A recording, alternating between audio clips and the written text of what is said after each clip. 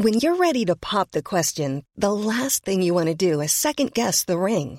At BlueNile.com, you can design a one-of-a-kind ring with the ease and convenience of shopping online. Choose your diamond and setting. When you find the one, you'll get it delivered right to your door. Go to BlueNile.com and use promo code LISTEN to get $50 off your purchase of $500 or more. That's code LISTEN at BlueNile.com for $50 off your purchase. BlueNile.com, code LISTEN. Many of us have those stubborn pounds that seem impossible to lose, no matter how good we eat or how hard we work out. My solution is PlushCare. PlushCare is a leading telehealth provider with doctors who are there for you day and night to partner with you in your weight loss journey. They can prescribe FDA-approved weight loss medications like Wegovy and Zepbound for those who qualify. Plus, they accept most insurance plans. To get started, visit plushcare.com/weightloss. That's plushcare.com/weightloss. Hey, I'm Ryan Reynolds. At Mint Mobile, we like to do the opposite of what Big Wireless does. They charge you a lot, we charge you a little. So naturally, when they announced they'd be raising their prices due to inflation, we decided to deflate our prices due to not hating you. That's right. We're cutting the price of Mint Unlimited from $30 a month to just $15 a month. Give it a try at mintmobile.com/switch. $45 up front for 3 months plus taxes and fees. Promo rate for new customers for limited time. Unlimited more than 40 gigabytes per month. Slows full terms at mintmobile.com. Celebrate this July 4th with a special presentation of A Capital Fourth. Join your host Vanessa Williams with performances from Sea to Shining Sea, starring Jimmy Buffett, Gladys Knight, Alan Jackson, Cynthia Erivo, Pentatonics, Renee Fleming, Train, Jennifer Nettles, Mickey Guyton, Jimmy Allen, Ali E. Carvalho, Laura Osnes, Ali Stroker, and the greatest live fireworks display in the USA. It's A Capital Fourth, sponsored by the Boeing Company and American Airlines. Sunday, July 4th, 8/7 Central. Only on PBS.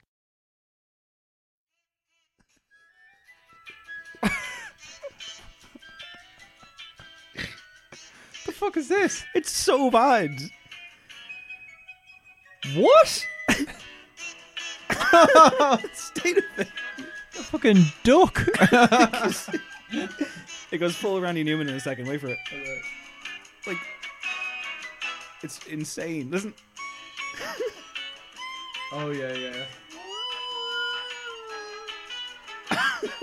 Toy Story is both.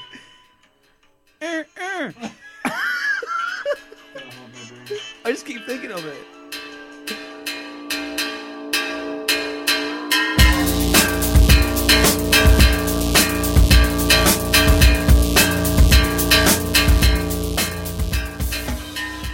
Hello, my name is Dave Hanratty, and there will be no encore. Welcome to episode 193. 193? Yeah. It's been quite a ride, Dave. Shame to end it on 193, but here we go. Let's just dive the fuck in. It's a music podcast, guys. Yes. This week on the show, we're not reviewing an album. We'll explain why. There was nothing that caught our fancy. You're too much of a coward to interview to review the new Westlife album. I would happily interview him. I interviewed Marcus previously, and he's a lovely bloke. And I think the only one that can really sing, but maybe that's a controversial opinion. That is controversial. Would you say that to them, to their faces, would you? I don't know if I would. Don't think so. No, I'm quite the diplomat. Yeah, there was very little out. I suggested Tinder Sticks, critically lauded, consistent band, would have been good listening. You didn't fancy it, so you suggested Westlife. I did suggest Westlife. I think I said Life was too short. But I figured it would be their first album in 12 years or something, and I figured that could be a good state of pop music debate. Do they have anything in them? Yada yada. It's just a bunch of Ed Sheeran songs. I can't. They've no artistic merit. Well, I was willing to have that conversation on a 20-minute scale, but instead we're just not doing an album because we couldn't agree on one. Well, do you know what? It's also that time of the year. It is. There's not a lot happening. By about Tuesday, I was very relieved we weren't doing an album. It's nice to feel. I've kind of a lightness about me. Do you? It's nice to drop the segment. No, you don't. I don't at all. No, I'm having a horrific week in a horrific month. Well, would a Westlife album have helped? Who knows? I mean, maybe it did. Maybe you denied me that therapeutic pleasure. Well, I'm sorry. Bonnie Prince Billy was another option, as was an hour-and-a-half long DJ Shadow record. Yeah. It's just no. I feel like DJ Shadow might have lost his touch slightly. We're also getting to that stage where Stormzy and Harry Styles are both releasing albums on the 13th of December, which might be too late because you always get that moment. It will be too late, right? Well, you get that cutoff moment, don't you? I mean, and with the show, yes, it is coming up to Listmas, which I'm, of course, looking forward to. We will do end of year stuff as Yeah. we always do. We'll do our top songs and our top albums. We'll have that debate. End of the decade as well. We're not going to do that. No, we're not. We're going to That's wait. just We're too going to much- do maybe something interesting. That's just too much around. work to take on. So I'm kind of I'm kind of new albumed out to a degree, but I will say that there is a new album out today as of this podcast dropping. It's by Maya Sophia, Irish singer songwriter. If you're not familiar, it's excellent. The album's called Bath Time. I highly recommend Really it. good. And next You're week, a fan of bath time in general, as we know from as we previous know, episodes. yeah. Listen, I haven't had a bath in a very long time. I don't know why you keep shaming me on this issue. There's no shame whatsoever. So anyway, do you if you in want the to bath? if you want to listen to an album in the bath, make it Bath Time by Maya Sophia. There's my Tesco ad for you there. Very good. Reason I mention this, not just because it's a good record and you should check it out, is because we have just recorded a chat with Maya, which will air on next week's episode. Yeah, very enjoyable chat. It is too. Why isn't it airing on this week's episode? Because we've got another interview. Oh, no We're way. spoiling people. You sat Yeah. down with the one and only Richie Egan. Jape's album's out now. I still have to get properly around to it. I've given it like 2 background office spins and I'm enjoying it. Yeah, But, it's Sentinel good is the stuff. name of that record, and myself and Richard Egan held court in the Library Bar in Dublin. So you get to hear like the traditional sounds of tea being made and people walking around sometimes. Nice. Chat to him for roughly half an hour. That's coming up later in the show. I enjoyed it. Apart from that, I said there'd be a new episode of No Popcorn out by now, our movies and music offshoot on Inside Llewyn Davis, but there was a bit of a kerfuffle where I got the audio back and everything sounded like it was being processed through an electrical wire that was live or something. All the voices sounded fucked up basically. Sounds experimental. And so I was like, phenomenal. This month is just continuing to take from me. It's gone. It's not working, is it? However, there was a backup, and our trusty sonic architect Eve saved it, man. She performed life-saving surgery. And so that episode of No Popcorn will air in a few days. Nice. So there you go. Popcorn has popped. Craig, you went to a gig. Yeah, I went to Mountain Goats yesterday, or 2 days ago if you're listening to this on Friday. It's very strange. In the Button Factory. Yeah, so are you kind of au fait with the Mountain Goats? They're a band oeuvre? I do not like. Whatsoever. Is it the kind of singular delivery of John Darnielle? He's kind of an acquired taste, I feel, yeah? It's too twee for me, mate. It's quite literate, interesting, reflective music. Do you know what? I went on account of the fact that friend of the show, Carlo Magliocco, is a huge Mountain Goats fan, and he said, come on, let's go along to this. He was kind of evangelizing about them for a while. And I think they might have clicked properly for me, because like seeing your man John Darnielle, I was not aware of kind of quite what a showman he is. Like, he's quite an engaging presence. He's a really good kind of storyteller. He's funny as feck. He's like a kind of bookish Springsteen. Like, it's a really good value show. And I think the songs made a lot of sense for having seen them. So I would recommend you go and go and see them the next time you're in town. I won't. So, yeah, a good value show. Sounds like you've just come from a concert in the 60s. Well, no, it was like it was past 11, and he's like, "Is there a curfew in this place?" And they're like, "Soft curfew." He's like, "Well, I'm going to do like a longer encore," and he kept playing. And then he was having like the time of his life. He was like bopping around. People were kind of Leaving. you know that moment when everyone's just like, okay, the transport in Dublin is shit. I've got a bus to catch, right? So people are kind of starting to leave, and he's like, I'll just do another couple. And someone from the Button Factory came out side of stage and started talking to him. And as we were looking at him, he's kind of just going, I'll just do 2 more. And they're like, no, this isn't happening, right? So he's had like this triumphant gig where people are losing their minds. They're like, fans of Mountain Goats by all accounts are hardcore fans, right? If it clicks with you and you don't mind the twee, you're all in, right? So rapturously received. At this point, people start booing. Now, they're obviously booing like the Button Factory, although it wasn't really their fault. But it just comes across like a really sour note to end on. Wow. Finally, the woman comes back out and she's like, okay, you can do 1 more. And I was so relieved, because it would have just been A terrible way to quite end it, embarrassing. Yeah. I remember seeing Explosions in the Sky before. They don't do encores. And people were chanting like 1 more tune, and then people started booing, and it was like, It's a really, know the gig that you're going to? They also played for about 1 hour and 20 minutes straight of exceptional, really energetic, and like putting yourself into it, committing to this kind of post-rock music that they play. and then like for some fucking prick to boo them because you can get one more sin. Yeah.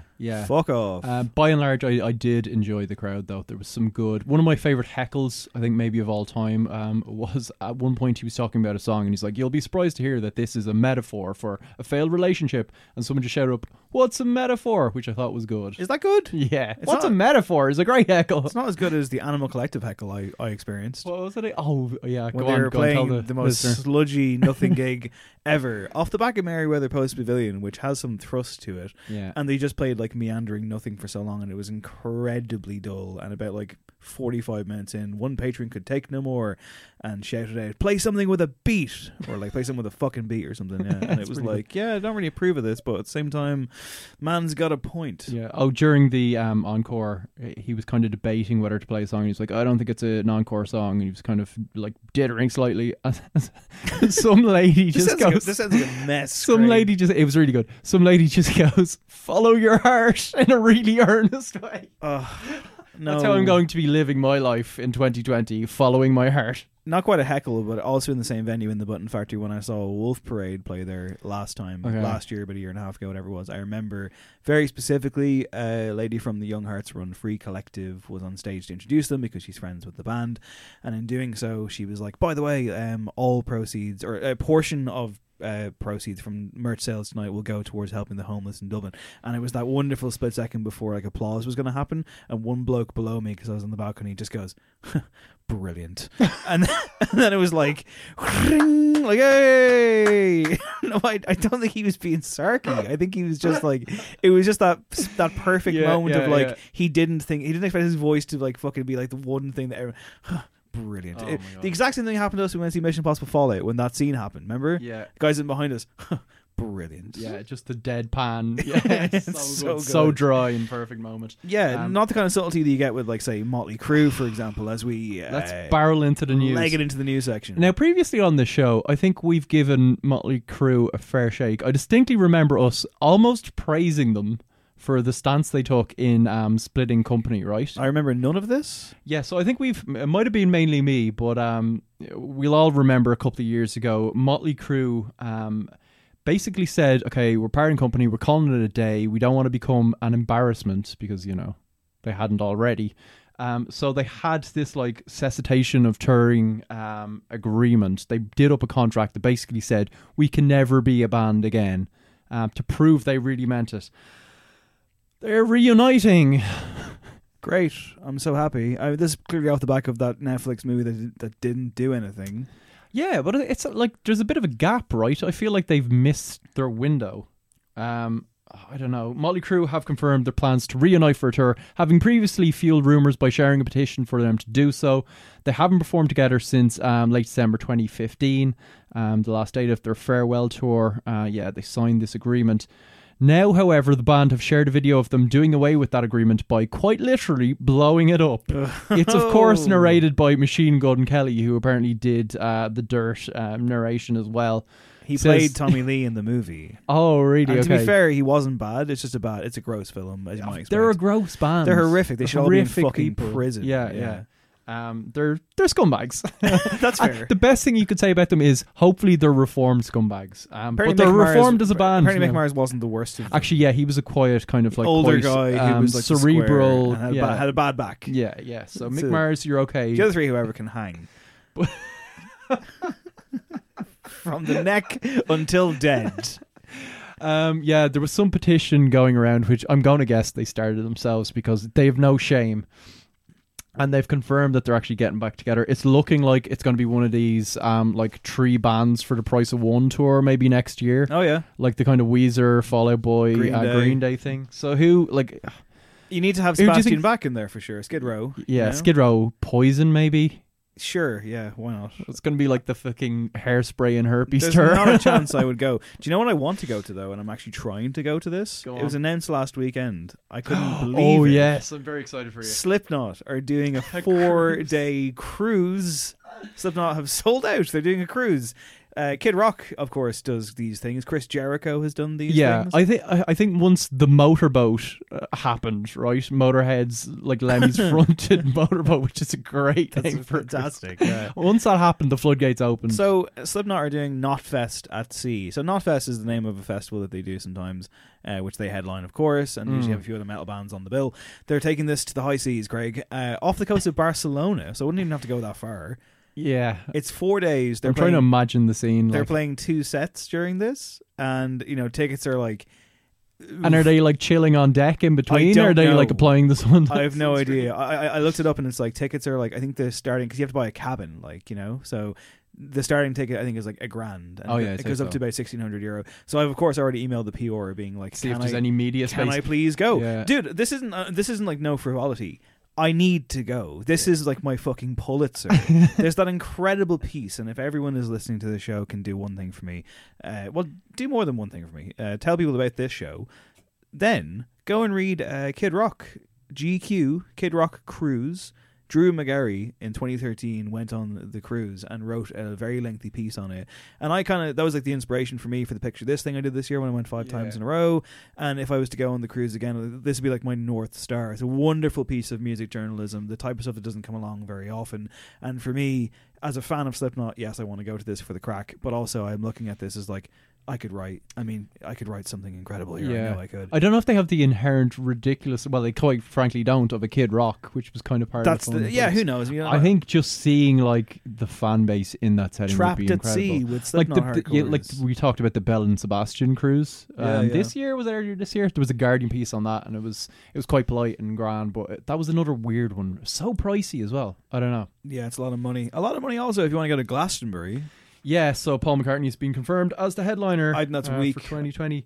Yeah, I mean, I can see what they're going for because it's like the 50th anniversary, so it's like. I think he should be doing the legend slot on the Sunday, and I say that with no disrespect. Kylie Minogue's done it, Dolly Parton's done it, Kenny Rogers has done it. It's like a cult thing now on the Sunday. It draws one of the biggest crowds of the weekend in the afternoon. Is that going to be Diana Ross's slot this year? Perhaps. I don't know. I think Paul McCartney as a top line headliner is weak. And you know what you're going to get. Like, he's also, like, fair play to him. I kind of admire the fact he just keeps touring. Like, clearly it's his, it's his passion. It's what he's been doing for the last... Craig. Yeah.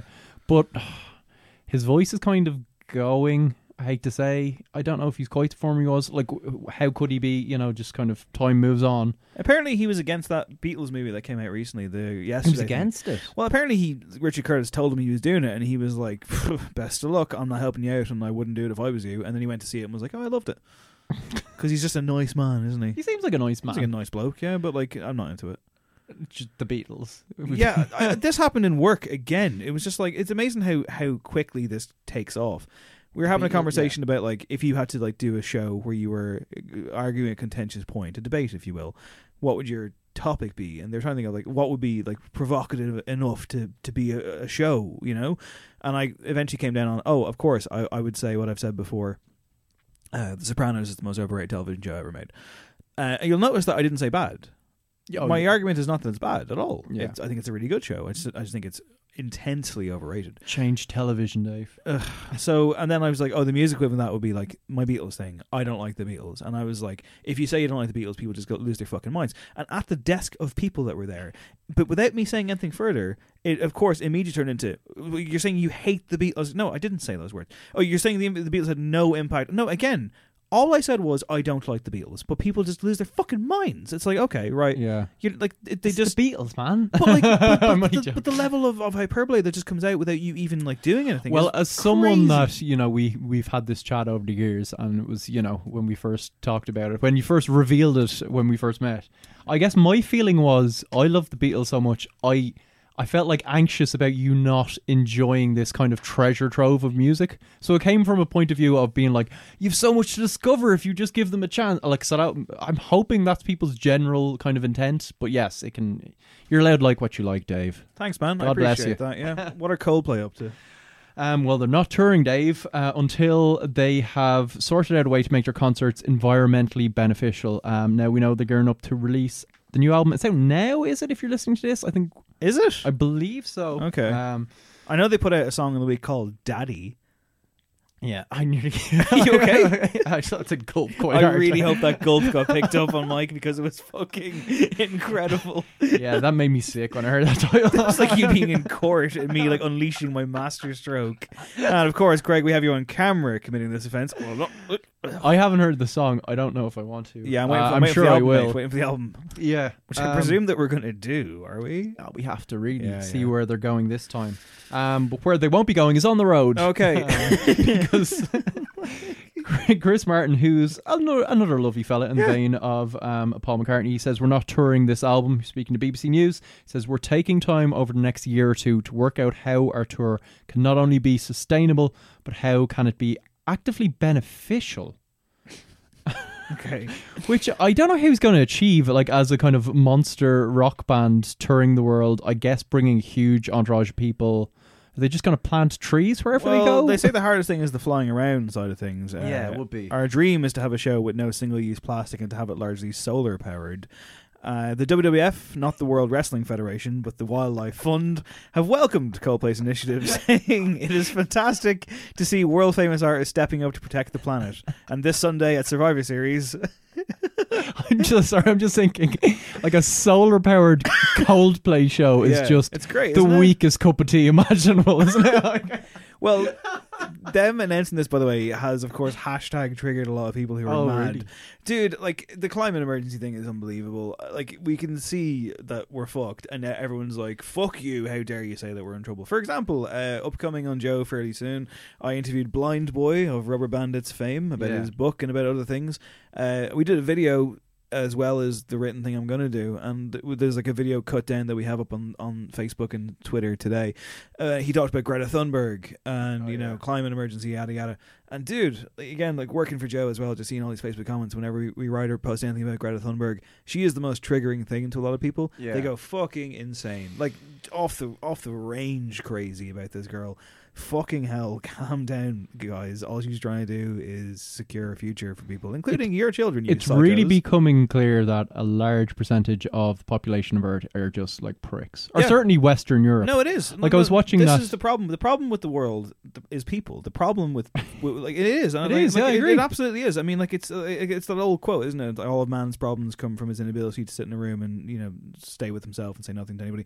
Like if you put enough people in a room, no matter what the context is, it's going to be a problem. Packed bus, gig, sporting event, or, you know, the world itself, which we don't know how to look after. We don't have the ability, and I'm like, I barely know how to function, but like there are people out there who just apply an anger and a rhetoric to things that they don't understand, don't want to understand, they feel culpable. Michael Jackson is an example. If you're like, hey, Michael Jackson was scum, wasn't he?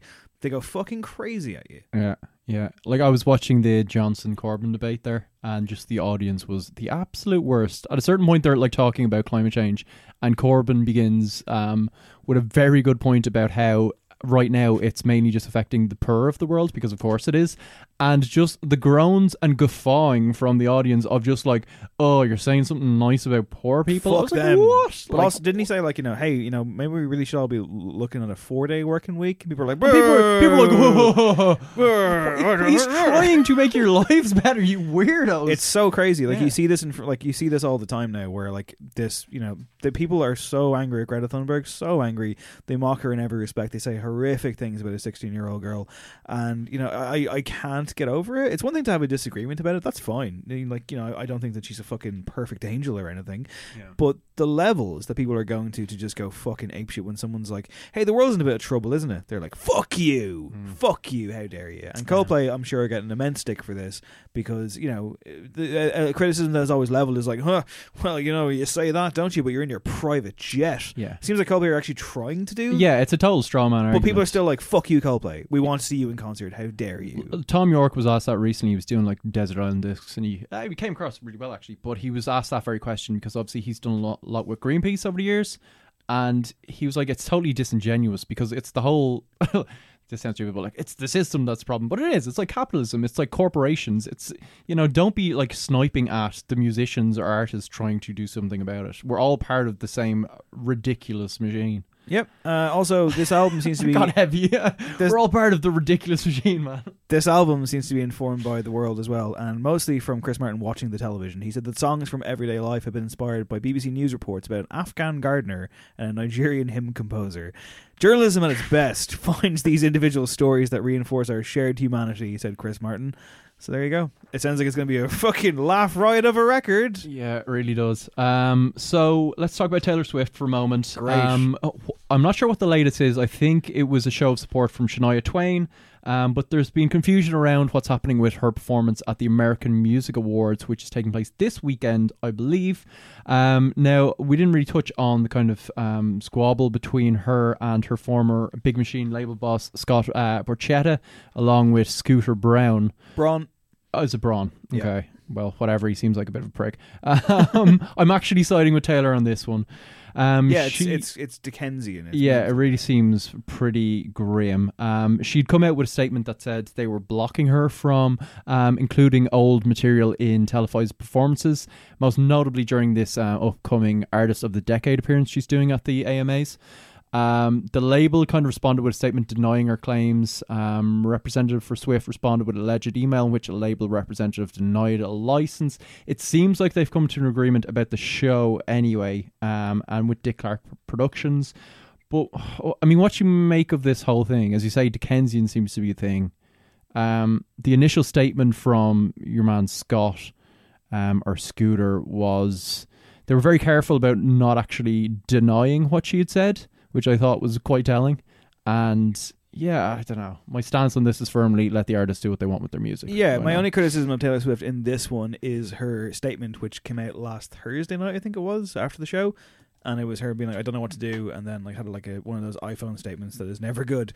And effectively she was saying that like, I encourage all of my fans to directly hassle these people until the matter is resolved, which I'm sorry, I don't agree with setting a bunch of fucking crazy stands on people in what should be like a courtroom debate. Now, I'm not saying that Taylor Swift can't go public with this. I think it's good that she has.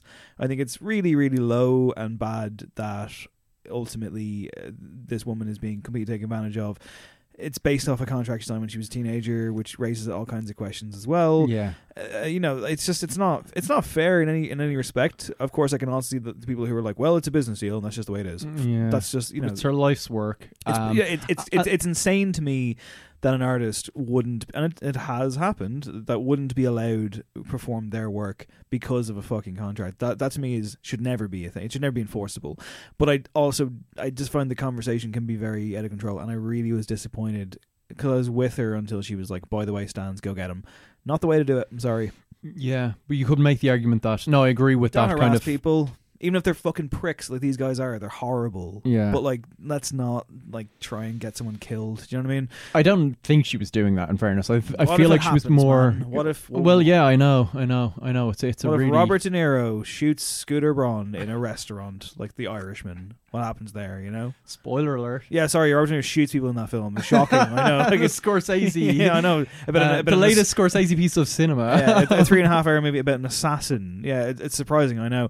Yeah, it's a grim story. Like, what can I say? It is. Like, I think this dispute seemed to arise from the fact that she is planning next year to re-record. Like, she legitimately is. Yeah, material, which is a great idea. Yeah, and they're furious about that because they're like, oh fuck, she kind of has us here, maybe. Yeah. I don't know. It's all very red tape and litigious, and just puts things in perspective, doesn't it, Craig? Yeah, it really does. Speaking of red tape and litigious, will.i.am must retract racism claim or face potential lawsuit. Qantas says. I thought they were the friendly airline. No, is that their tag? No, but they're kind of known for their like good customer service and safety record. I think well, they're kind of maybe renowned they're the good for guys that. here. What happened, Craig? Maybe they are. So Qantas has vowed to help a member of its cabin staff take legal action against will.i.am if the Black Eyed Peas frontman does not retract his claim that he was a victim of racial discrimination. So last weekend he said that he was targeted by an overly aggressive female employee during a flight from Brisbane to Sydney after he left his laptop out. He said that he didn't hear the PA announcement instructing passengers to put away laptops and other electronics through his noise-cancelling headphones. He said that his hashtag racist flight attendant was beyond rude. And it kind of did seem to get a bit out of control. I don't want to believe that she's racist, but she is clearly aimed all her frustrations only at the people of colour. I don't know who's backing that up. He says he complied quickly and politely, only to be greeted by police. Not putting away his laptop. Greeted sounds all right, doesn't it? Hello. At Sydney Airport. I think I was targeted, he thinks, says. yeah, we can't be certain. Of course, we have no idea what went on. Ultimately, yeah, we weren't there. And ultimately, I think in this situation, if you say that out loud, hey, you're a racist, the onus is on you to to prove it. Yeah. Yeah. So whether who knows what went down? I don't fucking know. But ultimately, he says, I'm in the public eye, I behave when I have a bad day, my mother raised me to be polite, yada yada yada. It's just one of those things where it's if you're a celebrity, maybe don't go on Twitter and say this person is racist, because then they can go, okay, prove it, mate. Let's go to court. I'm starting to think Twitter's the problem. I would hope that he wasn't racially abused. If you're going to abuse will.i.am, do it for his bad music. Yeah. Not anything else, Or not putting your laptop away. Just put it away, mate. Well, that's listen, a thin excuse. He's a celebrity. He is. That's how it is. Finally, Ja Rule has been cleared of wrongdoing in a major Firefest lawsuit. I can't believe we're still talking about Firefest. Yeah, I think this was cleared up to an extent, and then Billy McFarland got back involved, did he? So he's been cleared of wrongdoing. The 2017 event, wow, that flew by. So the rapper teaming up with Billy McFarland, infamously to create this luxurious festival, which didn't, descend into chaos. The rapper, real name Jeffrey Atkins, didn't know that. Did we know that detail? He's called Jeffrey Atkins? No. Okay, interesting. Has now been fully cleared of wrongdoing as part of a $100 million class action lawsuit. He was initially cleared, back in July, but lawyers representing Billy McFarland argued that he was implicit in the event and knew it was destined to fail. Now, I think we can quite confidently say he knew nothing of it, whether it would be a success or failure. Ja Rule knew nothing. Well, he knows now, so there you go. Yeah. Okay, yeah, we're not going to prison, thankfully, very much. Great. Before I hit the Jape interview, I don't really want to talk about Kanye West, Craig, but you've done some research here, so... I haven't done much research. I've just been gathering every news story that comes out. So we'll do a quick summary. He played a prison in Texas, which seemed like good for him, right? Sure, yeah. People were crying, got very emotional. He played a women's prison as well, did his whole Christian thing. It seemed to go down very well, and he seems to be quite sincere about that kind of work. Then back on the trolling thing, I'm guessing, he posted a photo of himself and Dr. Dre and signalled that Jesus is King Part 2 would be a collaboration between the two of them. Dre said the same thing, yeah? Yeah, which is very odd. At least we know it will be mixed properly, I guess, if Dre's on board. You were very big on that Compton album that Dre headed up, and he was mostly it was my album of the year that year. And I think it was mostly slept him on. kind of doing stuff for other people. Yeah. He's better when he's doing that than, he doesn't write anything, does he? Yeah, he makes beats. If you no, call but he that doesn't write writing. lyrics. Or Oh no, sorry, he's not a rapper. No, yeah, no, so, he gets it goes. So maybe stuff. maybe this is what Kanye needs. Maybe he needs someone who has the ability to kind of take the reins off him and just be like, "I'll do this." Yeah. No? Yeah, possibly. But he can't write Kanye's rhymes either, which has been a problem for him. It's probably not even a thing. Just an instrumental, hip hop beats album between the two would be perfect. It's probably not even a thing. It's probably not. Yeah. Do you reckon his opera that he also announced is a thing? No. No, probably not. No. Each new Kanye thing feels less and less important. I'm sorry, but it's gotten that way. Well, this year, it's such a roller coaster. All the projects last year were pretty strong, I must say. But I think we'll park Craig on Kanye until the new year. Sure, okay, that's fair. Cool. Okay, grand. Let's get to an interview, which I've done. I mentioned it earlier in the show. Jape, aka Richie Egan, has released his 6th studio album. It's called Sentinel. We reviewed it on the show 2 weeks ago now. It's been out for a week. It's really, really good. It's particularly good at this time of the year, I think. I sat down with Richie for almost half an hour. He was in town briefly. He didn't do that many interviews, so I'm very, very glad that we got to talk to him. And I loved this chat. I loved just chatting to him about things. It was just like your standard, let's have a conversation by a fire. It was very, very nice. Talked about the record. Fireside chat. Yeah, fireside. Talked about the record. Talked about Death Stranding, talked about other things, and you can listen to that immediately.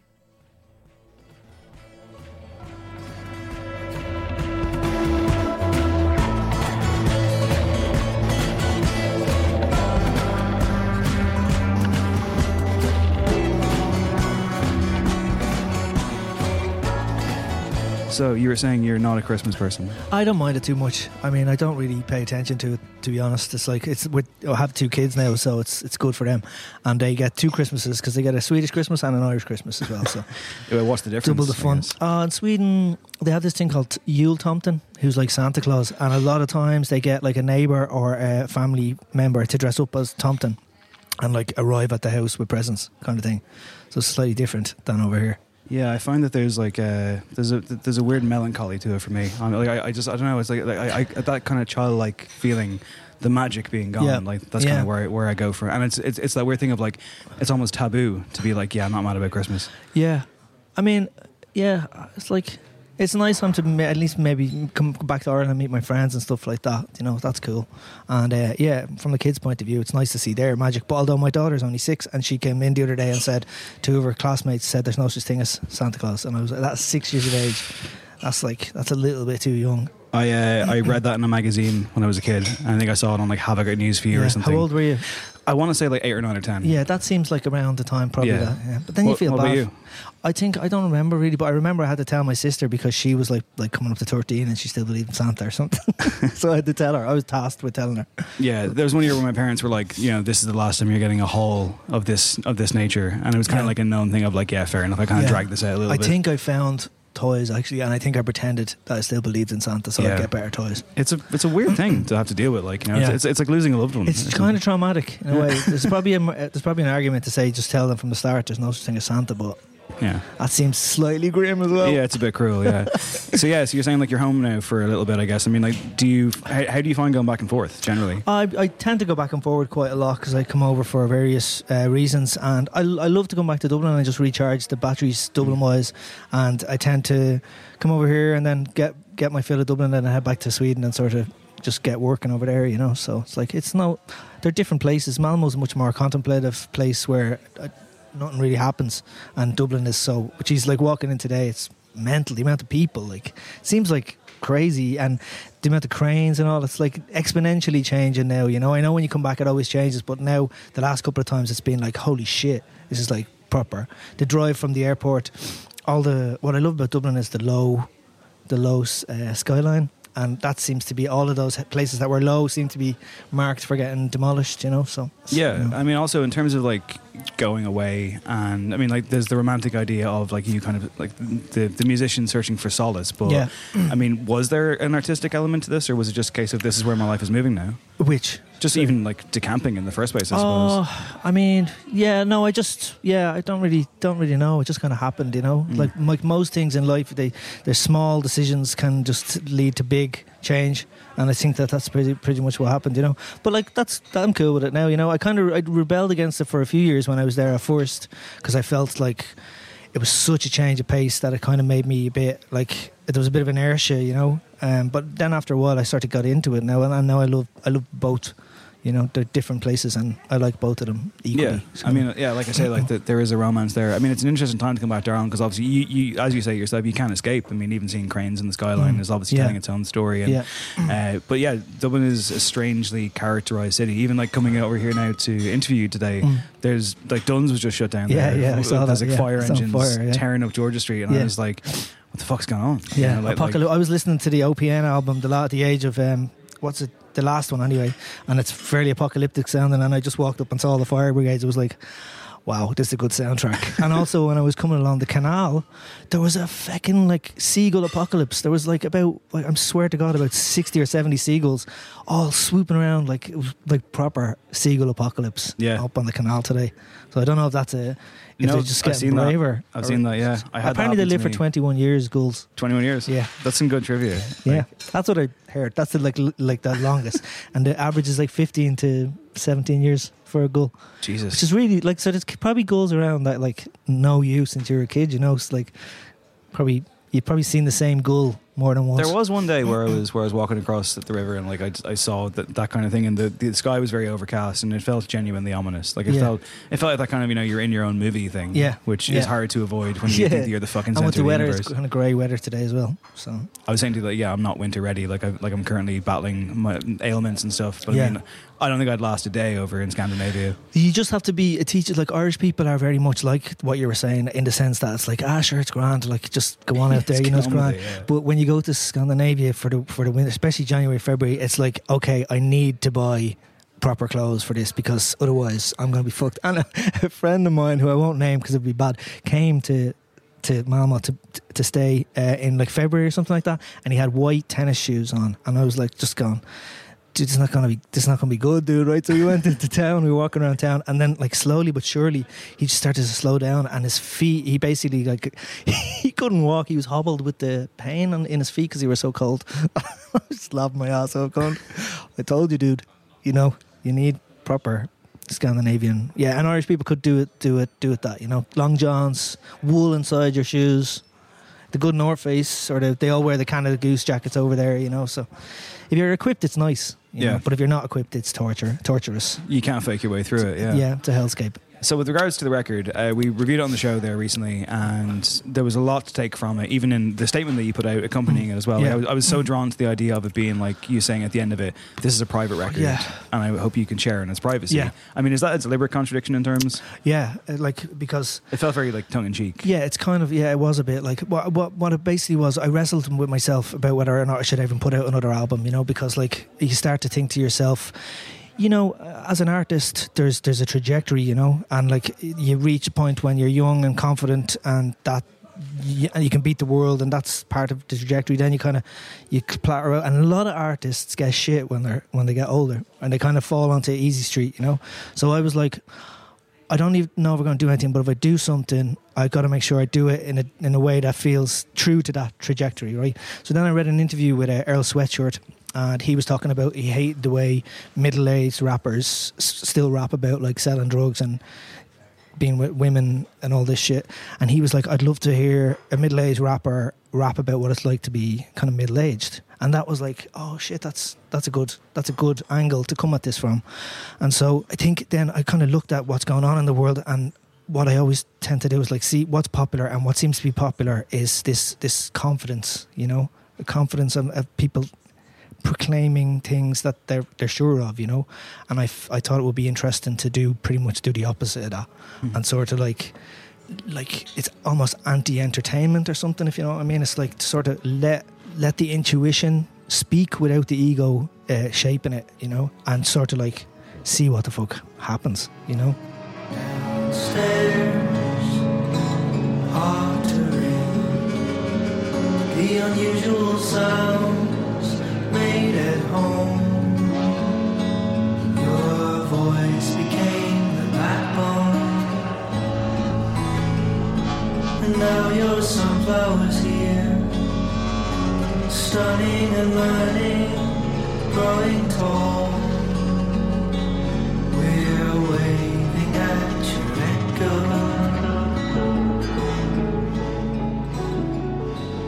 I think at this stage of our world, I think we kind of are a little bit yearning for something a little bit deeper. And I was watching an interview with the Death Stranding guy, you know, the Kojima. Yeah. Are you playing that game? I'm afraid to download it because I know I'll just get my work done. But I'm gonna do it at some point. But I was like, I saw this last week, and I was like, yeah, this is fucking cool, because this is pretty much like what I was thinking in my head. And there's a zeitgeist that goes on, and I think when you're an artist, if you stick with your intuition, you oftentimes will find that people will relate to it because it's kind of something in the air. And with the Death Stranding game, I was like, fucking cool, because it's not immediate, you know, it's really subtle, and you've got to give to get. And I think with this record, you have to come to it. It's not gonna blow your mind, you know, but it will if you stick to it. I think it'll reveal itself in a way that maybe will give you a deeper hit. Yeah, no, I think that's bang on. Yeah, that's what I was trying to do, because that was interesting to me. But it's actually quite scary, because nowadays, well, it's not really scary, to be honest with you. It's more just like there's a good chance that it will just slip under the radar, you know. But I do think that for certain people, it will stick with them, that they can come back to it in the future in a way that stuff that I've done before, a lot of it, I don't think I can go back to, you know. But this one, I feel like I could go back to at some point, you know. So, yeah, there's an element to it where, I mean, I would hesitate to use the word throwaway, but this has kind of come out of nowhere, for at least for people like me. Yeah. Like, you know, getting the press release, and the first song comes out, then the second song's out, and then the album's out. Oh my god. Yeah. There's not a huge marketing campaign. No, there's not. But that with you, I mean, like, not to, you know, put too much of a, like, you know, kind of faux greatness upon you, but like, it feels again, everything that the J Project does is extremely deliberate. Yeah. Even in this guise. This was deliberate, you know. Yeah. It's almost like just do the opposite of what you're supposed to do, and see what happens. It's not hard to instinctually rebel against. It's a little bit, but you know what? It's a part of who am as a human as well, which is to try and beat my ego, you know, try and beat the ego out of myself, basically, and listen to the bigger. Everybody, I think, has a bigger self inside themselves, and I just wanted to give that.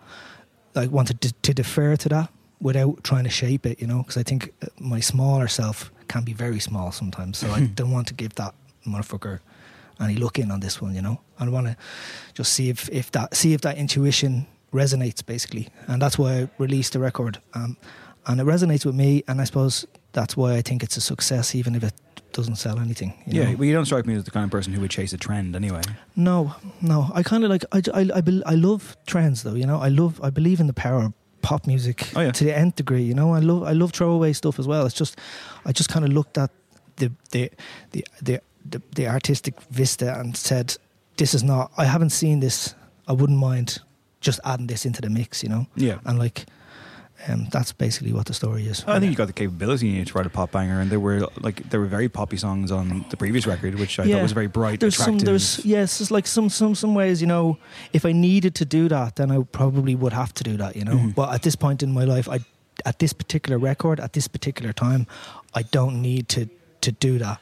So I was like, okay, now I can actually do something that's kind of really interests me without worrying about that. Because there's always, like, for artists nowadays, it's not even, when I was kind of coming up, it was like trying to get a radio hook or whatever, but nowadays, like 15 seconds, you know, it's like TikTok shit. You need to be like in, the drop, back out again. That's like... It's very oppressive, yeah. You know, and that's kind of like, it's kind of interesting, but it's also tiny. Not that it's sad, it's just more like, it would be a shame if the deeper, like if the novel disappeared for the pamphlet, you know. So I think... in my own little way, trying to fight back for the novel or like the deeper shit, man, you know. Did you ever think you would get to a point where, I mean, not so much, I mean, the word comfortable has almost negative connotations, but like... I wouldn't say I'm comfortable, it's more just like, I mean, I'm only going to be alive for a certain amount of time, so I got to do, this just felt right at this particular time. Sure, you know? yeah. So then we see what happens next. Desperation. Because, you know, that's the thing about older artists as well, which I'm getting on now a bit, is that there's nothing more pathetic than desperation of somebody trying to do... to trying to grasp for something, and like that's tempting, you know. That's tempting because you're worried, like, you know, am I irrelevant here, you know, like, and there's a real joy in embracing that irrelevance, but that takes a while to get through, and then after that, then it feels pretty good, you know, instead of feeling sad. Remember when the day was all for living? And the light in the morning beat forgiveness. There were patches of ice on that burning sun. And now I wanna get right, but I'm all wrong.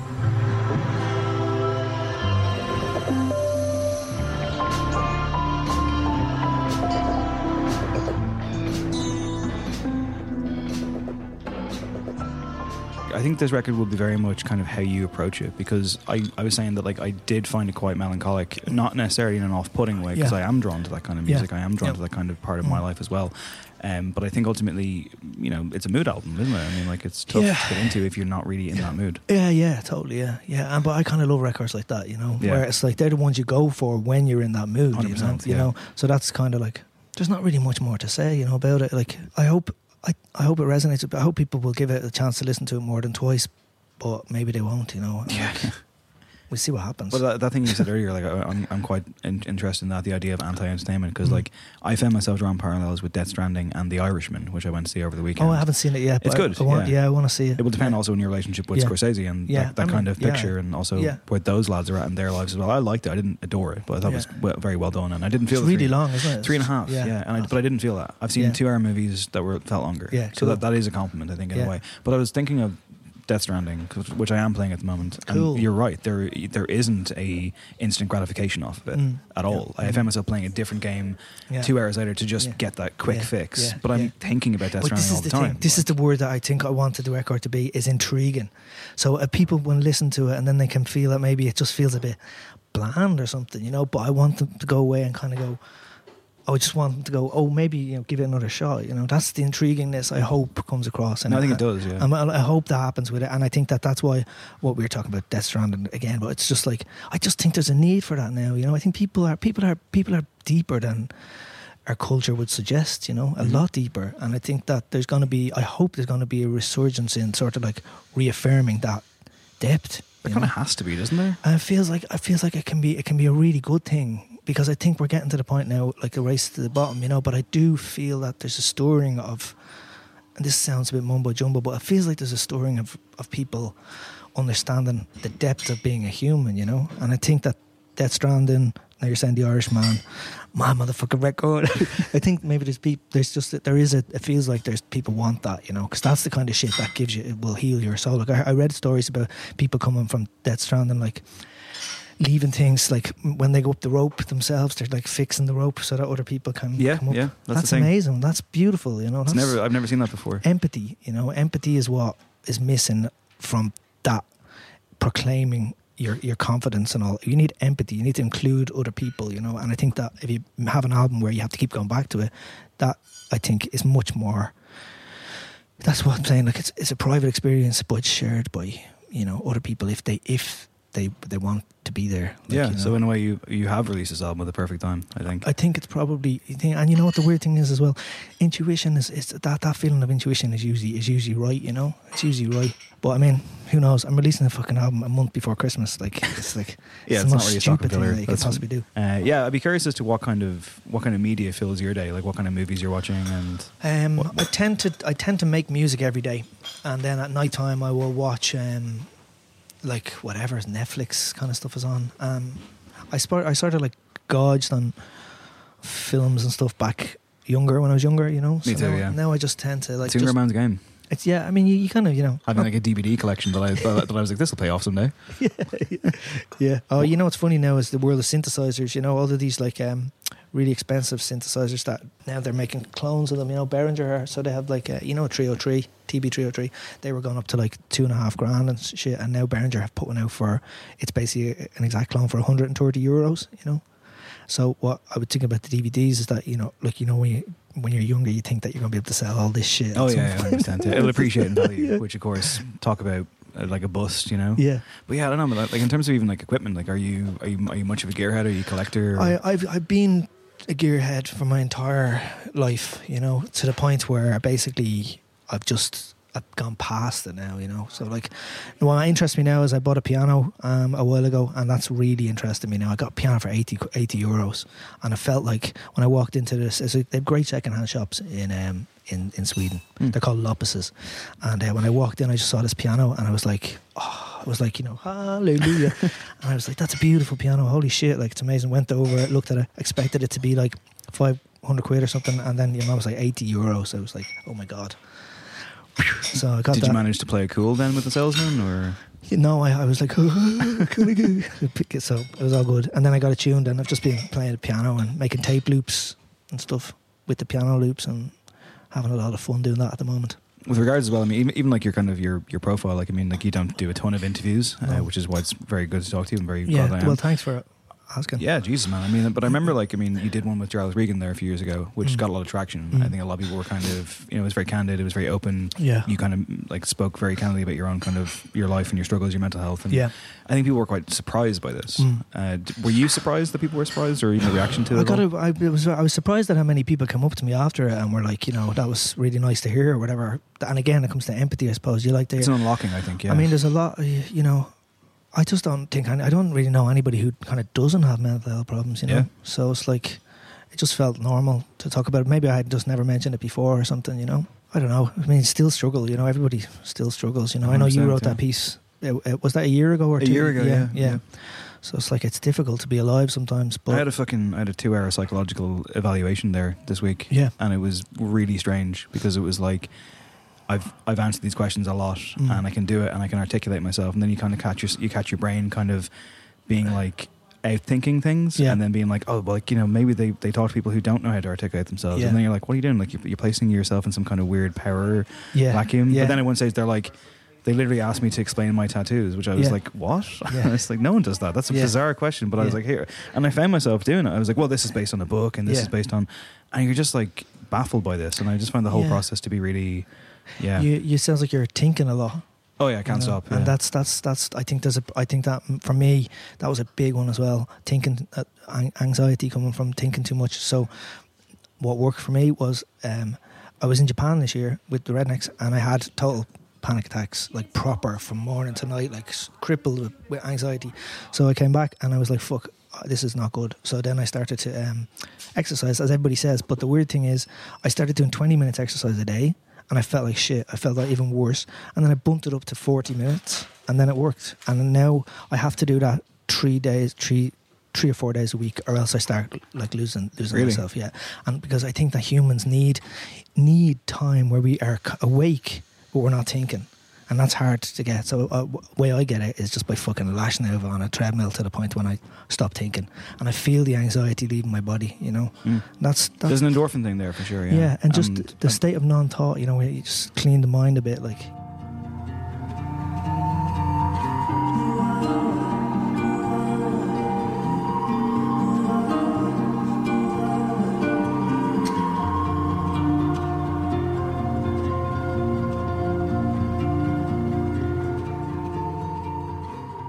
How are you for like being a sleeper? Like, are you a nightmare kind of person? Do you even get a good night's sleep? I love having nightmares. Do you? Yeah. I absolutely love having nightmares. I really love having nightmares, and that's like I've always been like that.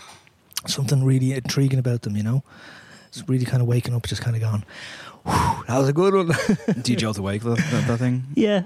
I tend to dream a lot actually, and I really enjoy dreaming. You know, sometimes I wake up and I kind of wish that I was still in the dream. Do you ever get that? Yeah, and trying to remember it, like trying to get those kind of grains of sand and remembering maybe like 10% of it, and that completely fucking with your perception of what it was. And it's kind of trippy, you know. When I don't, it's really trippy. Yeah. Don't do drugs anymore, really. So it's like a little night trips. Yeah, you're a responsible adult now. Yeah, I am indeed. Well, not that responsible, but yeah, as responsible as one can be.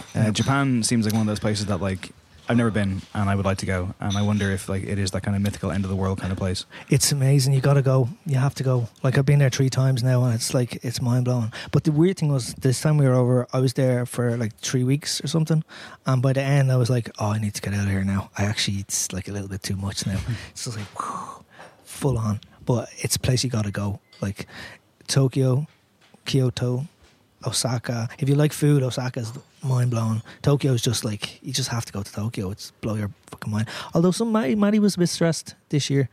It's really full on, like really full on. It does seem quite overwhelming. It's so overwhelming. I'm kind of influenced by Blade Runner, which is not a fair thing, but also you just imagine everything is neon. It's very much like bustling. that. We played in a place in Tokyo, and it was like at night time, and we stood up on the balcony and we just saw all the, like, it was just Blade Runner, which is now, isn't it? This is now. It's now, yeah. This is Blade Runner. Yeah, we're now in Blade Runner over there. Maybe one of us is a replicant. Yeah, maybe so. And maybe the director's cut will tell us which one it is. Truman Show. Do you get to the cinema much? I mean, or is it all kind of couch-bound, Netflixy kind of stuff now? I don't get to the cinema very much anymore, unfortunately, because there's not a huge selection of movies in Malmo, and all the good ones tend to come out like 3 or 4 months after here. There's a really weird schedule with them, you know. They don't come out at the same time as over here. Do you find that even just like keeping up with like media? Because even like when you mentioned like going on a treadmill there, like I mean for me like running, which I'm not terribly good at, but like when I do it, it's always I need music. Whereas a friend of mine runs marathons, listen to podcasts, which I just find impossible to consider. Yeah, I have I have an iPad and I have there's a little shelf on it, so I tend to watch very nerdy tutorials about like composing for film and shit like that. So I tend to like, and I do find that if I pick a good one before I go in, and it's long enough that I don't have to keep changing. I usually finish the exercise, but if I have to keep trying to find something to watch, I always stop. I'm just like, fuck. Oh yeah, of course. Yeah. So a big part of it is choosing the correct media to exercise. I think so. I can listen to books, you know. Sometimes I got into that dude, David Goggins. You know that guy? He's hilarious. He's like a personal trainer guy from America, but he's like, he has this thing where he says, you know, when you're at your most effort, that's as hard as you can go. It's like that's only 40% of of what you can actually do. So he's run ultra marathons with like broken ankle and shit like that. He's fucking hilarious. So I got into this little phase of like listening to him when I was running. Yes, come on. I guess lastly, in terms of like the composition thing, I mean, obviously you've recently kind of moved into the world of like children's soundtracks. Yeah, right? I've been not so much soundtracks. I've been writing songs for cartoons. Okay, yeah. And that sounds like a really specifically tricky thing to do. It's so easy for me. Is it? I was like born to do that. You know, it's like it's the easiest thing. I absolutely love it as well because it's really challenging. It's like they kind of go, we need a Broadway tune about like, you know, going on a roller coaster, and you're like, okay, and then like you just get stuck in, you know. And like I fucking hate Broadway. Like, you know, this is just an example. So I'm like, what the hell do I know about Broadway music? Nothing. So I have to go and learn about Broadway music, and you know, that's really fun. You know, in a way. Well, maybe not Broadway, but like all the different genres they tell you, and all really short songs. It's great. I love it. Is that the kind of thing where you have to kind of like get in the mind of a child, or am I being too pretentious about it? I think a lot of times especially with the younger kids, like I'm working on one now for younger kids, and it was really interesting, like working with the music supervisor just about like melodies for young kids. That everything has to be like in the diatonic scale, which means the notes and the scale have to be all in the same, no discordance whatsoever, and repetition is super important as well. So like in terms of getting into the mind of a child, in that sense you kind of need to know what they react to, you know. But I think, yeah, you need to keep a child, when I'm doing it, I need to keep like a child's like the obvious thing, you know, is the thing you say. You know, you say the obvious thing because like a child doesn't want to be ambiguous. You don't want an ambiguous song about going on a bicycle, you know. Yeah, of course. Yeah, it's like you can't go too abstract. You're going on a bicycle, so I mean, and that's really different to the way I tend to work with my own stuff. So like it's great, you know. It just broadens my perspective on music, you know. So I love it. Well, I guess on that score, lastly, just the last thing I'll ask you is, I mean, like you mentioned the album and how at one point it looked like you may not make one. Yeah. And thus, I'm wondering where this kind of fits in the overall kind of Jape canon for you. And how that canon is itself, like from the last 15, 16 What I tend years. to do, I don't know whether it's good or bad, is I just tend to forget about whatever I've done before, you know. And I could never, like I got asked to do a fucking 10-year ritual gig, and I was just like, I'm not going to do that, you know. Yeah, and I actually, like, I was kind of needed the money at the time and stuff, but I just personally cannot do that. I just couldn't see myself doing that, you know. So in terms of the canon, it just feels like it's just where I am now, or was, you know, 8 months ago, or, you know, when I did it. And so I just kind of looking forward to see what the next thing is, if there is a next thing, and see what it is, you know. Could be a video game. Man, that'd be cool. I wouldn't mind doing like an in-game performance in Death Stranding. I'm sure they're going to find a way to make that an evolving thing. This Marshmallow on Fortnite, did you see that? No. Oh, you have to Google it, man. It's the most hilarious thing. Basically, he did a game, or he did a concert in Fortnite. Oh, sorry, no, I did see this. And they have all the avatars, and they're all just fucking like going fucking crazy, dude. Like they're all doing fucking. Okay, I'm going to try and find a way to get you into Death Stranding. That's my goal for 2020. Churches are in it, actually, aren't they? Yeah. They did a lead song. And the song, there's another lead song from it that I don't know who the artist is, but it's really fucking good. There's Bring Me the Horizon as well, which is for them it's quite a decent one. And then you have those moments in the game as well where you are walking along and you're walking into this kind of vast nothingness. Yeah. And then a track comes in perfectly at the right time, and you're like, oh my god, this is the most epic thing I've ever experienced. It's like one of them lonely walking simulators. That's what it is. Yeah, but I love that shit, man. I love that. I remember when I had Resident Evil, I just used to like when the area was cleared, I would just like wander around, just hang out. Okay, I'm going to need an update when you finally play this game. Yeah. But for now, thank you so much. Yeah, man. thanks, dude. Thanks. Appreciate it. I was wrong, I was wrong, I was wrong, I was wrong. Swanning around on the crest of a wave, always destined to fail. I was wrong, I was wrong, I was wrong, I was wrong, I was wrong.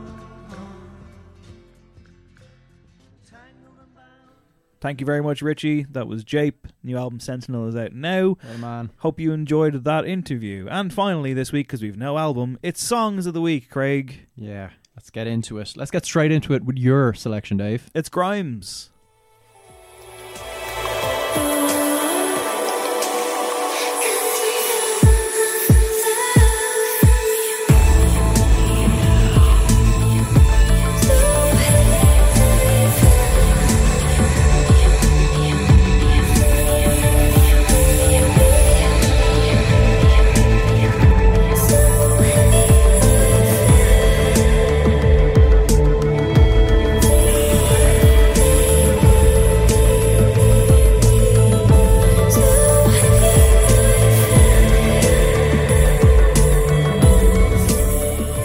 That song is called So Heavy I Fell Through the Earth. It is taken from her forthcoming record, which arrives in February.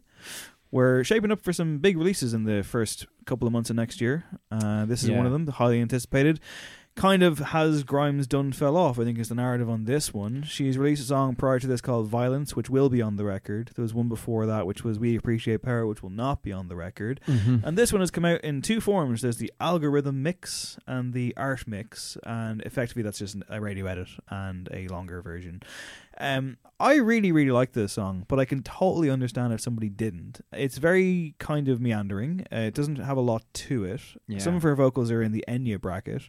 But I really enjoyed it. I thought it did exactly what it wanted to do. Well, I think if people are hoping for like Vision Part 2, they'll be pleased with this, right? It's more of a return to that kind of aesthetic. You say meandering, I don't think there's much of a song there, but I very much kind of enjoyed the production. Bar the drums, they felt a little weak to me. But I think overall, that kind of ethereal thing that Grimes can do really well is captured here. I think it's the opening track from the album, right? So it seems like a good scene setter as opposed to a standalone single, I guess. At its best, it reminded me of that like slowed down 800 times Justin Bieber thing. Yeah, the baby song. Which I love. I love that kind of celestial thing. And yeah, I mean, like, ultimately, if you want substance, it's lacking. But if you're willing for an atmospheric thing and she's just kind of swirling around you, it's great in that regard. I would contend that it's lightweight, like in the other step, but like I enjoyed it quite a bit, and it makes me want to hear the album. Yeah, and Violence is a really good song as well. So like so far, I think she's come back to some degree. I think she's got a lot of goodwill to earn after a lot of annoying things and whatever the fuck, and even Art Angels, which a record that I do like. I don't want that one again. You know, I mean, but maybe I don't know if I want this particularly. This feels like maybe a slight regression back into stuff that she's done previously. I don't know. We'll wait and see. It was interesting. I saw her Spotify bio is like being updated recently, and it now finishes that she's now moving into the space of corporate surrealism, and then it includes the lines, she recently had experimental eye surgery only available to the upper class, which is obviously trolling, and she is putting out her final Earth album this year. Yeah, again, I mean, you know, like hang out with Elon Musk. Yeah. Okay. Up next, Modest Mouse. Yeah.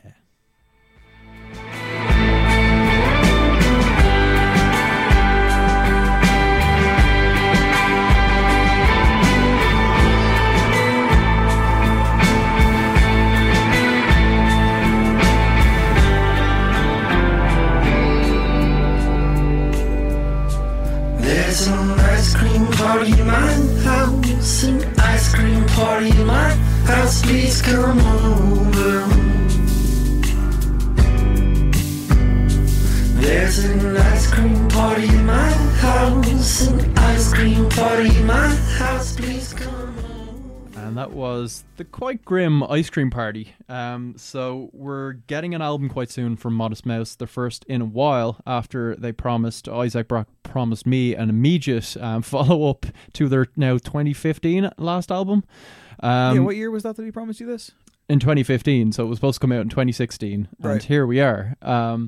So this is the second track I think we're getting. We got a Record Store Day release, which felt a lot more straightforward and was nice. It was a nice return. Didn't really expect an album to follow so quickly. This is more intriguing to me and very good. It's very heavy. The subject matter is heavy. I think it's something quite special. It's got really good hooks to it. Yeah. Musically, it's gorgeous. Stayed in my head longer than I thought it would. I don't know how I feel about Modest Mouse. They're one of those bands that you kind of fell in with when Float On came out, and like, you know, Dashboard off the record that followed that, and for a brief period they had a #1 album in America, which is seems crazy to me. Yeah, like, at a time when you actually you had to sell records. Like I briefly loved them in that kind of period. Then you go back and find some gems, but they're never a band that I fully understood. I saw a great tweet doing the rounds this week that was like some girl saying that she went on like a Tinder date and she was with some guy and he was saying something like she gave him the aux cord and he was like, okay, you know, get ready though, this stuff is weird. Blow your mind. This stuff is out there, you know. And it was Float On by Modest Mouse. Float On, no, wow, a deep cut. But yeah, like this is a story dealing with someone that suffered from child abuse essentially, and trying to process that and get over it. Isaac Brock goes to some very dark places. Yeah, and he's been a troubled, he's a troubled soul himself. really good lyricist.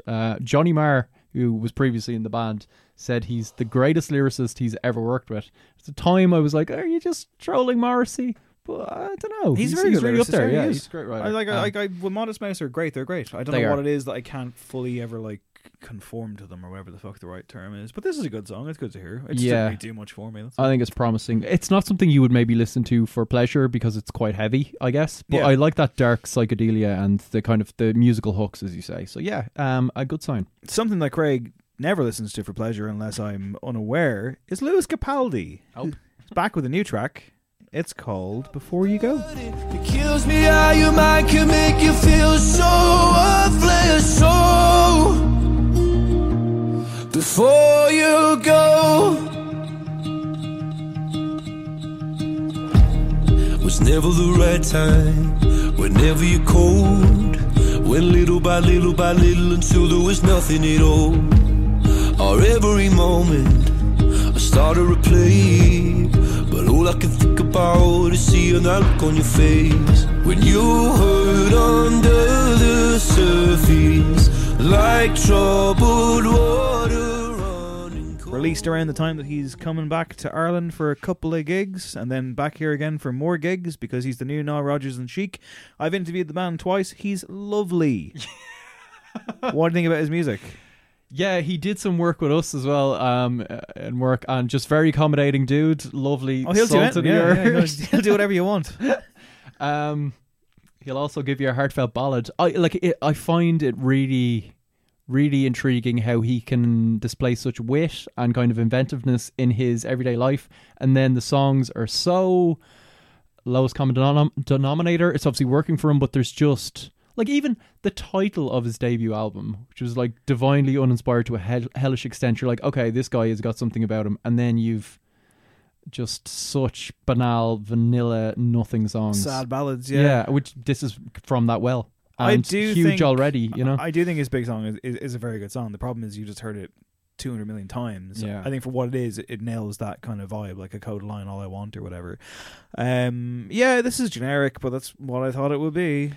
Yeah, it's fine. It's an exercise for his voice. It's just like look what my voice can do. Yeah, you know exactly when the gear shift is going to happen as well. You can just telegraph every moment. It's radio. You know, it's like it's shop. What's the word? It's checkout heartbreak. You know, it's like you're lining up your groceries and here they are. Like, yeah, and there's a place for that. You know, it's also kind of, you know, we're getting away just from pure relationship stuff into like this. There's been a real like strand of like empathy pop, I think, the last few years, which Ed Sheeran loves mining, of just being like, I'm speaking to, I guess, mainly like the females in the audience, saying, listen, it's okay that you feel like insecure and blah blah blah. Just something weird about that to me. Like I'm not a big fan of those, listen, I'm the person that is going to tell you that actually you're okay. It's just like, yeah, I know I'm okay. I don't know if that's new. I don't know if Ed Sheeran birthed that, I think. But it seems to be around a lot, right? Okay. Doesn't it? Do you know? Does it? I don't know. It feels like it goes back to that One Direction, like that's what makes you beautiful, kind of insidious. You don't even realize how beautiful you are. I'm not sure he's entirely doing it, but just the lyric in this, there is where that, it's like, kills me how your mind can make you feel so worthless, kind of thing. Do you know what I mean? I don't know. There is that Westlife lyric on like one of their Ed Sheeran written songs, where it's something like I can't remember what the reference is, but it basically refers to like someone who's put on a bit of weight or something. Oh jeez. And it's like, oh, but you're still really good looking. Like it's just like fuck off. Go fuck yourself. Like yeah. The Lewis Capaldi thing, will he ever tap into his natural personality and do something interesting, do you reckon? Musically? Yeah. No. Maybe. I can't think of anyone else that's in that vein of just like, why is he doing this? What do you mean? Maybe James Blunt, where he's like mad, witty and acerbic on Twitter, and then he just does really bland music. Do you know what I mean? Like that. Yeah. There's not too many big characters that have just completely underwhelming music. Harry Styles? But he doesn't really write his own stuff. Like, does he? Yeah, like, do you know what I mean? He's a different... And his music has a bit of a joie de vivre to it. Do you know what I mean? It's just like, not very good. No. All right. Great Wrap songs of the week this week. What else are you listening to? Well, I've been listening to the Mountain Goats. You're not a fan. If people out there are not fans, but maybe want to check them out, I say the Sunset Tree is the album to get into. They're a bit Marmitey. I did enjoy that show because I was standing just behind Carlo Maliojo, friend of the show, and he was having a bit of a moment, which is always a lovely thing to see, seeing it through a Carlo filter. So that warmed my heart. What else have I been listening to? I don't know, Guided by Voices. What have you been listening to? I listened to Kalela's Take Me Apart record from 2 years ago. So good. It's fantastic. Do you still rue it not being our album of the year? I still think it should have won album of the year, yeah. And you're like, it's Kendrick, Dave. Hold on. I believe that was Cullum that would have said it that way. You're both like that. I don't know. But ultimately, I think it should have been our album of the year. I think it would have been a bolder statement. Terrific album. Absolutely phenomenal. Holds up. Haven't heard it in a while. Very good companion piece to the FK Twigs album, I felt. And also listened to the Michael Kiwanuka album quite a bit over the weekend. That is so good. It's a fucking great record. Yeah, it's fantastic, isn't it? It really is brilliant. What a step up from the man. It really fucking is, yeah. Oh, he's great. Like, it's a hell of a record. Yeah. And I think, it's that thing of like, I think the second half of the year has been good for putting albums in the conversation, which we'll be having soon, of course. Mm-hmm. I listened to those until I worked on the weekend, and they were kind of good accompaniment, I guess. And I gave the Script album a go. Oh yeah, it's really badly produced. Like they produce everything they do. Yeah, no, but they've worked with producers before because they made the point on this one that they were like, "Hang on, what are we doing, wasting time with these producers? I've got Mark Sheehan here; he's a genius." It sounds, it sounds really bad. Like, I mean, in terms of like, it's just the production sound on it is garbage, and the songs are exactly what you think they would be. Do you mean like it's weirdly mastered and mixed, or just choices? Okay, right. Yeah, but then the songs as well are just like very treacly as well. Okay. So, yeah, no, it's so you're saying sonically it's bad as music? I am, yeah. And like, of course, the reason I did this was after the interview I did with Danny recently. Great. So I felt the best thing to come out of the whole album's like. I'm glad. I felt like I had to follow it up, and so I did. And I was just like, nah, I'm sorry, man. I can't. This isn't good music. Yeah. Sorry. But if they ever want to come to the show and give us a few quotes, they're good value. This is the thing. I don't like... Dublin lads done good. I don't agree with this thing of like, oh, you must be a fan of a thing or love a thing to talk to the thing, like people who've made them. Like, I've criticised Blind Boy from Urbanus before a bunch, and I interviewed him, and he was very sound, and it was a good interview, and I'm looking forward to writing it up. Yeah. Do I agree with everything he does and says? No. But does that matter? No, it fucking doesn't. It'd be really boring if I did. Yeah. You know? And with the Script, like, yeah, like you make music that I think is pretty shit. But I do like The Man Who Can't Be Moved, Craig. They've like a handful of songs that you're like, that's fine. That's kind of the way it goes, you know? It is. Like, they're no The Thrills. The way it goes. It is what it is. They're no The Thrills. They're no The Thrills. They're not. I miss those guys. Okay, there's no Hal, but yeah. Last week's episode, I erroneously said, was engineered by Eve Murray. It wasn't. She was away, and I didn't realise. So thank you very much to Connor Reid for stepping in and saving us. That's why the episode was a bit late last Friday. As for this one, it will be edited by Eve Murray, I think. So thanks, Eve. Thanks, Eve. We love you. Much love. Welcome back, we think. You chose our exit music this week, Craig. Yeah. This is the new one from Delush. It's called The Greatest Gift. Delush being Enda Gallery, from my neck of the woods, and also he was based in Berlin for a while. He's back now. This is him teaming up with Tulu Mackay, I believe it is.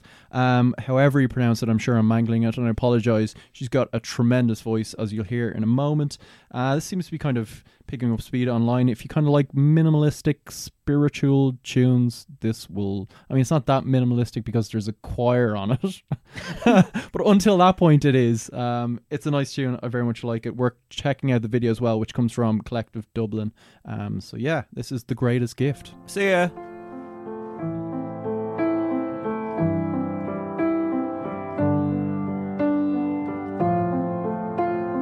Just hit the heights right now, and it's got me feeling this way. I would be wrong if I did not reflect on the way all that has purified me and all that has led me astray. I remember I refused the call, and now I shed tears, 'cause I've been thinking about how I'm living my life, how many moments I've spent in my mind, how long have I been afraid to die and afraid to live life right. Oh, and you got me feeling this way. Oh, you got me feeling this way.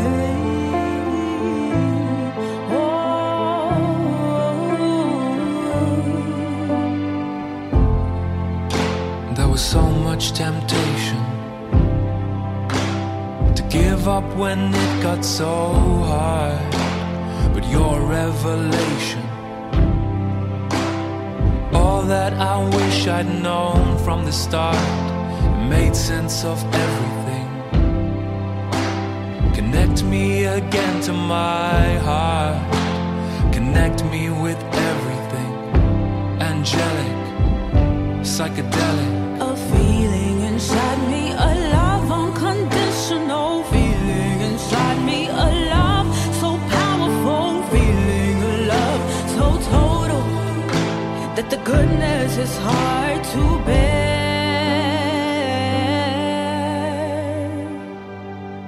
And you got me feeling this way. Oh, you got me feeling this way. Oh, you got me feeling this way. Oh, you got me feeling this way.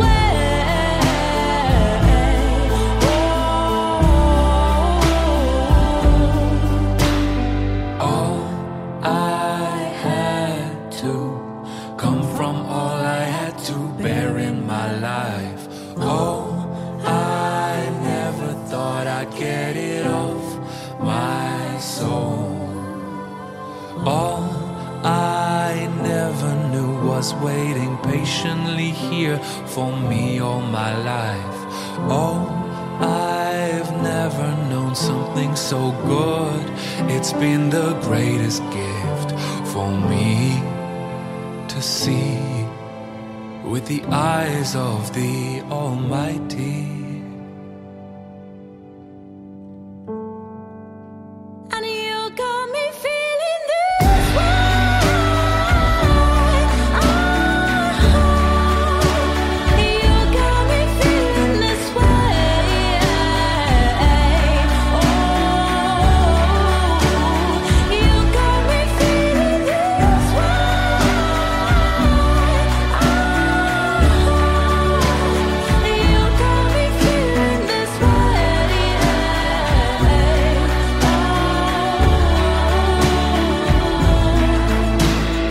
all I need, this is all I need. This is all I need. This is the greatest gift. All I need, this is all I need. This is all I need. This is the greatest gift. This podcast is part of the Headstuff Podcast Network. Competition never waits. Take your gear on the go with a custom pack built to protect it. Because any place can be an arena. Game on. The Toomey Esports Capsule. Available on Toomey.com and select Toomey stores. Hey, it's Danny Pellegrino from Everything Iconic. Ready to upgrade your style game without blowing your budget? Check out Quince. They've got all the good stuff, shirts and polos, activewear, and fine leather goods, all at 50 to 80% less than other high-end brands. And the best part? They're all about safe, ethical, and responsible manufacturing. Get that luxury vibe without the luxury price tag. Hit up quince.com/upgrade for free shipping and 365-day returns on your next order. That's quince.com/upgrade. Even when we're on a budget, we still deserve nice things. Quince is a place to scoop up stunning high-end goods for 50 to 80% less than similar brands.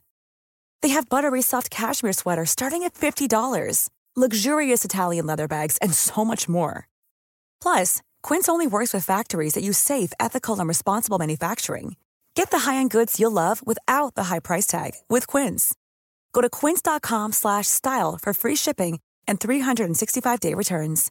Imagine the softest sheets you've ever felt. Now imagine them getting even softer over time. That's what you'll feel with Boll & Branch's organic cotton sheets. In a recent customer survey, 96% replied that Boll & Branch sheets get softer with every wash. Start getting your best night's sleep in these sheets that get softer and softer for years to come. Try their sheets with a 30-night guarantee. Plus, get 15% off your first order at bollandbranch.com. Code BUTTERY. Exclusions apply. See site for details.